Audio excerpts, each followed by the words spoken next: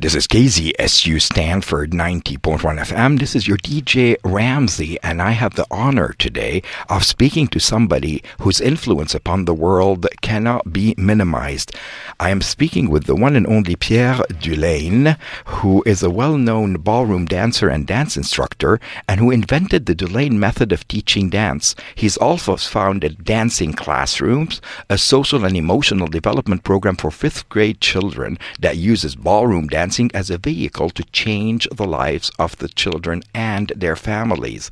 And his influence upon the youth of today in the Arab world cannot be underestimated, a fact that is witnessed by his appearance on the Arabic show Yalla Nur'os, So You Think You Can Dance. Pierre, ahlan wa sahlan, bonjour and welcome to Arabology. Thank you very, very much. It is a real privilege and honor, sincerely. I love being with you, and thank you for inviting me. So, Pierre, you are in New York right now, and of course you're back from the Middle East at this point, Pierre. Yes, I just arrived. I was on the jury for Yalla Nur'os, So You Think You Can Dance. And then I visited Amman, Jordan, where I grew up, at the end of that. And so I am now back home, back in New York. And this was, of course, your first experience being on the jury of the Arabic version of So You Think You Can Dance, which was filmed in Lebanon. I loved being in Beirut, in Lebanon.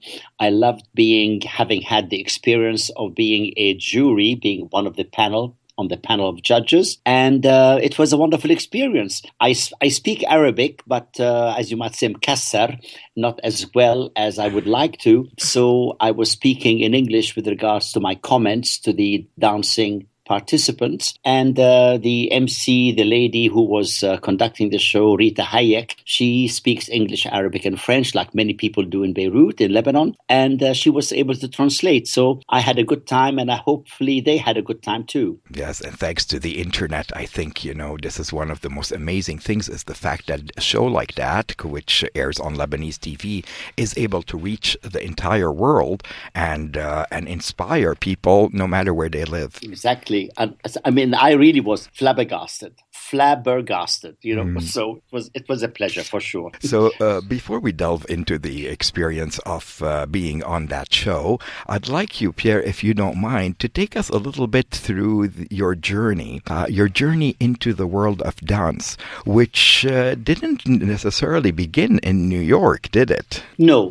Actually, just to give you all the way back to when I was born. I was born in Jaffa, in Palestine, in 1944. And in 48, at the creation of Israel, we fled. My father was Irish and Protestant. My mother was Catholic and Palestinian. But they loved each other. My father was with the British Army. They met, they fell in love, and of course they married, and I was born, so was my sister. But in 48, we had to flee. And so we went to the UK, to Ireland, where my father was from. But my father's family did not like the fact that my mother was both Palestinian Arab and Catholic. They were very, very strong Protestants, etc. So I said, no, get rid of her, send her back. So rather than do that, we all went back to the Middle East, to Amman, to Jordan. And this is where I grew up until I was 13. And then, unfortunately, my parents lost their home again because there were some problems with the Suez Canal and Gamal Abdel Nasser with the closing of the canal. And so it was dangerous for my parents and us to stay. So we went to England. And at the age of 14, I started ballroom dancing when I was 14. That I was very shy. I spoke English with an Arabic accent. I was very timid. I was made fun of and bullied at school because of my accent. But dancing changed my life. I started to feel confident, and I grew up and eventually I became a champion, etc.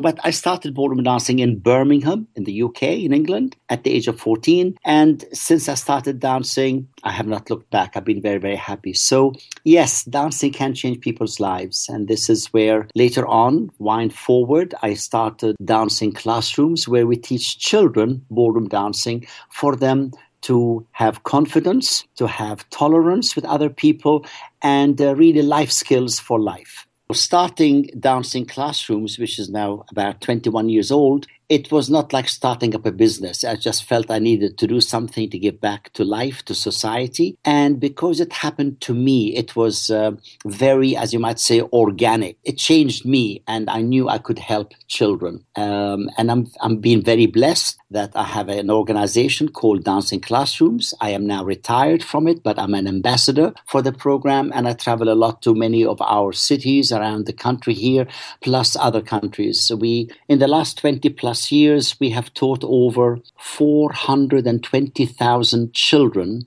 to dance together. And that I'm really, really proud of, if I may shout out, blow my horn, as you might say. Which gives me the perfect segue into asking you about the documentary Dancing in Jaffa. How emotional must it have been for you, Pierre, to go back to Jaffa and to actually bring children from both sides of the conflict together through dance? It was the hardest project I have ever undertaken. We know we have when I say problems, challenges. It was hard when I was teaching in the 5 schools separately, or the kids on their individual schools. And then when I brought them together, this is where I was tearing my hair out. I mean, they brought up learning from their homes that this is the enemy. Or in the Jewish parents, this is a dirty Arab. Excuse my saying this out so clearly. Sure. But this is really what they feel, what they think. However, the nice thing is that because I speak Arabic with a Palestinian accent,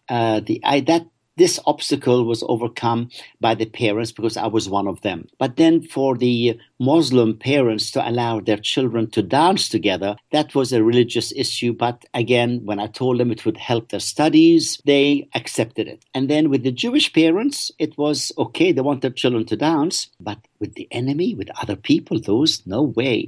But again, I had no ulterior motive, but good motives. And so I started in 5 schools with 150 children, and I ended up with 125. So we lost 25 from both sides for various reasons. They couldn't accept to dance with each other. They had religious issues, etc. So I think it was successful enough for us to do the competition and have everybody come and watch their children. And so you had a Muslim parent sitting next to a Jewish parent shouting for their children. Wow. And now they're friends with each other. And I'm really proud, even more proud than the film, to say that the program now, the director is Miri Shahaf-Levi, our Dancing Classroom site director in Israel. She is now in 33 schools. Wow. In Jaffa, Tel Aviv, Haifa, Galilee, Holon. That for me is really incredible. And she continues to bring families at the end to dance together. That I am really much more proud of than I'm very proud of the film. Don't misunderstand me, but I think that the program is continuing with such feelings. It is the pièce de résistance, let's say that. Without giving away the ending to this amazing documentary, I'd like to encourage everybody out there who hasn't seen it to watch it.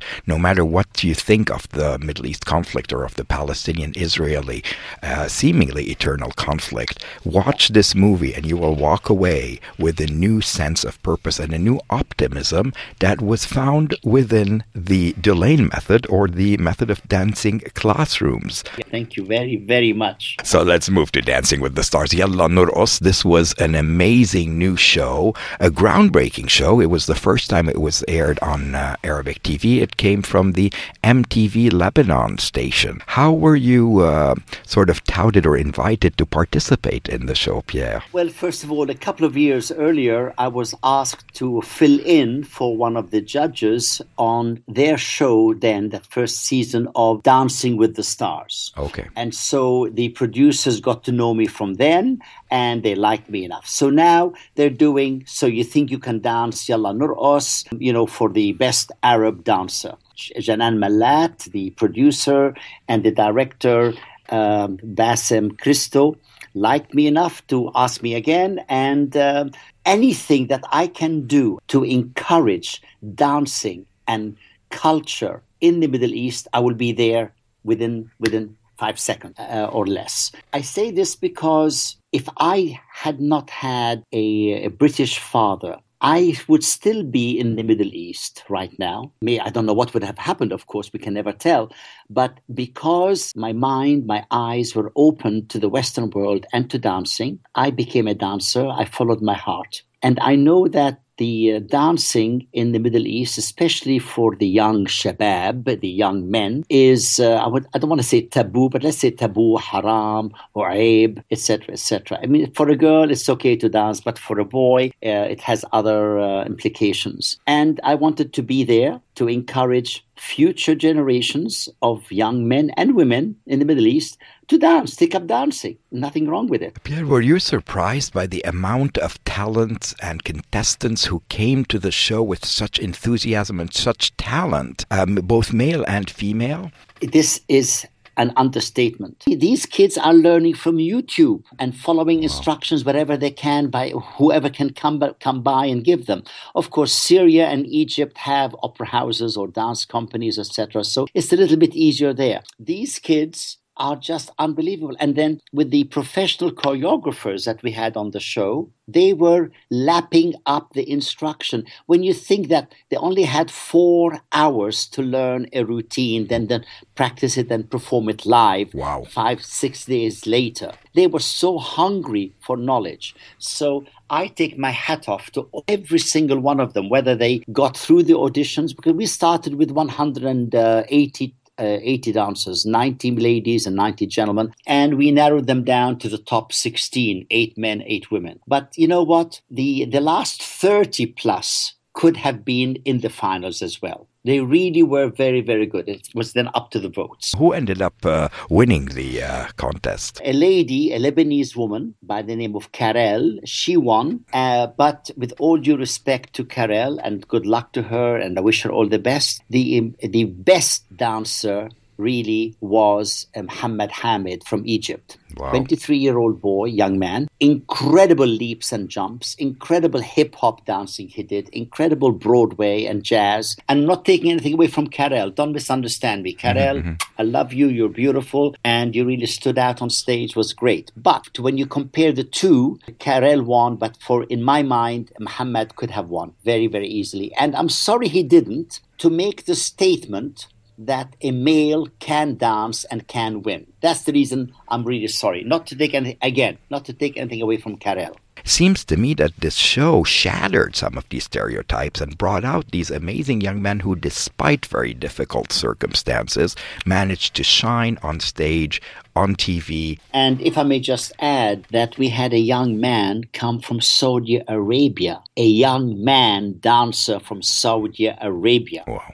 I mean, he didn't come through the auditions because, so you think you can dance, you have to be able to dance at a reasonably good level, all 5 styles. That means ballroom, contemporary, jazz, Broadway, and hip-hop. Of course, hip-hop, many of them could do because they could watch it on MTV, on video clips, etc. Right. But we had this young man from Saudi Arabia, fantastic. And one other young man comes to mind, Pierre, who was born and raised in a refugee camp in Syria. I think you may not be surprised when I mention that his name is Ahmed. Go ahead, Pierre. Friend, my heartfelt friend. Oh my God. In fact, Pierre, we here at the Arabology Show got the unique chance and opportunity to interview Ahmed Jude himself, who is currently in the Yarmouk camp in Syria, who returned there after his amazing performances on So You Think You Can Dance. Yes. And I know that one of the things he said, and you'll be able to hear in the upcoming interview, is the way he felt about you as a judge, as somebody on the jury. Oh, wow. And I'll leave that as a surprise. Oh, wow. Oh, dear. Thank you. But it's very, very mutual for sure. The very first time I saw him, Ramzi, he danced and we had to ask him some questions and he was answering in Arabic. Of course, I understand Arabic. And, so when he danced, I started to cry when I was giving my comments. And, of course, the producers showed that on TV, etc., etc. You know what a TV moment is? That was it. And I just felt, wow, what an incredible man. Because he's a tall young man. And then when he was using his body and his arms to the fullest, really extending and flying. And my comment to him, when I see you jump like that and fly in the air, it reminds me that you are flying for your freedom. And that's where, oh my God, I'm going to cry now. That's when I just burst out crying. So to say that I love this young man would be an understatement. And to me, quite honestly, I was sorry. Was sorry that he was out in episode 5. I think. I think episode 5. To me, he was the top. He and Muhammad Hamid were the top 2 male dancers, and so I was really upset when he was not going forward. Pierre, for those listeners who may not know about Ahmed Joude's story, I mean, in some ways it's very specific, but in other ways he also sort of embodies the struggle of a whole people, and the way he had to heal himself and get over his situation is unique yet universal at the same time. Can you maybe just briefly tell us about his journey? From what I know, and because they do a reportage on each individual, I believe he's 24 years old. He was born and has lived all his life in a refugee camp. And out of the blue, he somehow used to sneak out at the age of 12, I believe is when he started dancing, out of the refugee camp because he wanted to dance. And somehow he gets to a dance studio, dancing school, and this lady, a Russian trained woman, Belova, I believe her name was, if I remember correctly, yes, took to him and encouraged him. Now, his father, I believe, forbade him to dance, but his mother knew, and he continued to dance without his father's knowledge. His mother used to tell him, if you people ask you where you are, just say you were doing the debke, you were doing like the local folk type dancing, and that's it. But he used to invent excuses to where he was going twice a week, however many times he used to sneak out of the camp. And then apparently, I'm told, when his father saw him dance for the first time on television, he broke down crying. Oh, wow. The thing is, as parents, I understand the culture. I cannot criticize the father because this is, all over the Middle East the same. But we should encourage our children to use their imagination, to give them wings, to do what they want to do. It's their life. As Khalil Gibran would say, children are not yours. They come through you. Let them fly, baby. And so, Absolutely. And that's what I want for Ahmed to fly. Yeah, أولادكم ليسوا أولادكم إنهم أولاد الحياة is what Gibran said, which is your translation was impeccable there. And I think it represents really the kind of spirit that we saw on the show. So You Think You Can Dance, Yalla Nurqos, a show that brought joy to so many people around the world and helped so many of us deal with the horrible realities that are currently going on in Syria and in the region. Absolutely. I'm going to say something personal now about my lovely friend Ahmed. I was speaking to him on the telephone from Amman, and I said, "Oh, are you in bed?" He said, "Well, it was in the morning, actually, a little bit later than not." He said, "Well, no, I'm not in bed. I mean, I sleep on the floor." Wow. Ya haram. Haram. He sleeps on the floor, and yet he soars up high when he's on stage. Unbelievable. So, yes. Pierre Dulaine, I cannot thank you enough for the time, for the kindness that you have shown everybody, for the positive reinforcements, for the modesty that is such a part of you. And I will end by saying that, inshallah, and I want all listeners to know this, that we are hoping to bring you and Ahmed Joude to Stanford. Inshallah, I will be there. Thank you very, very much. I wish you and all of your students all the very best. Thank you again.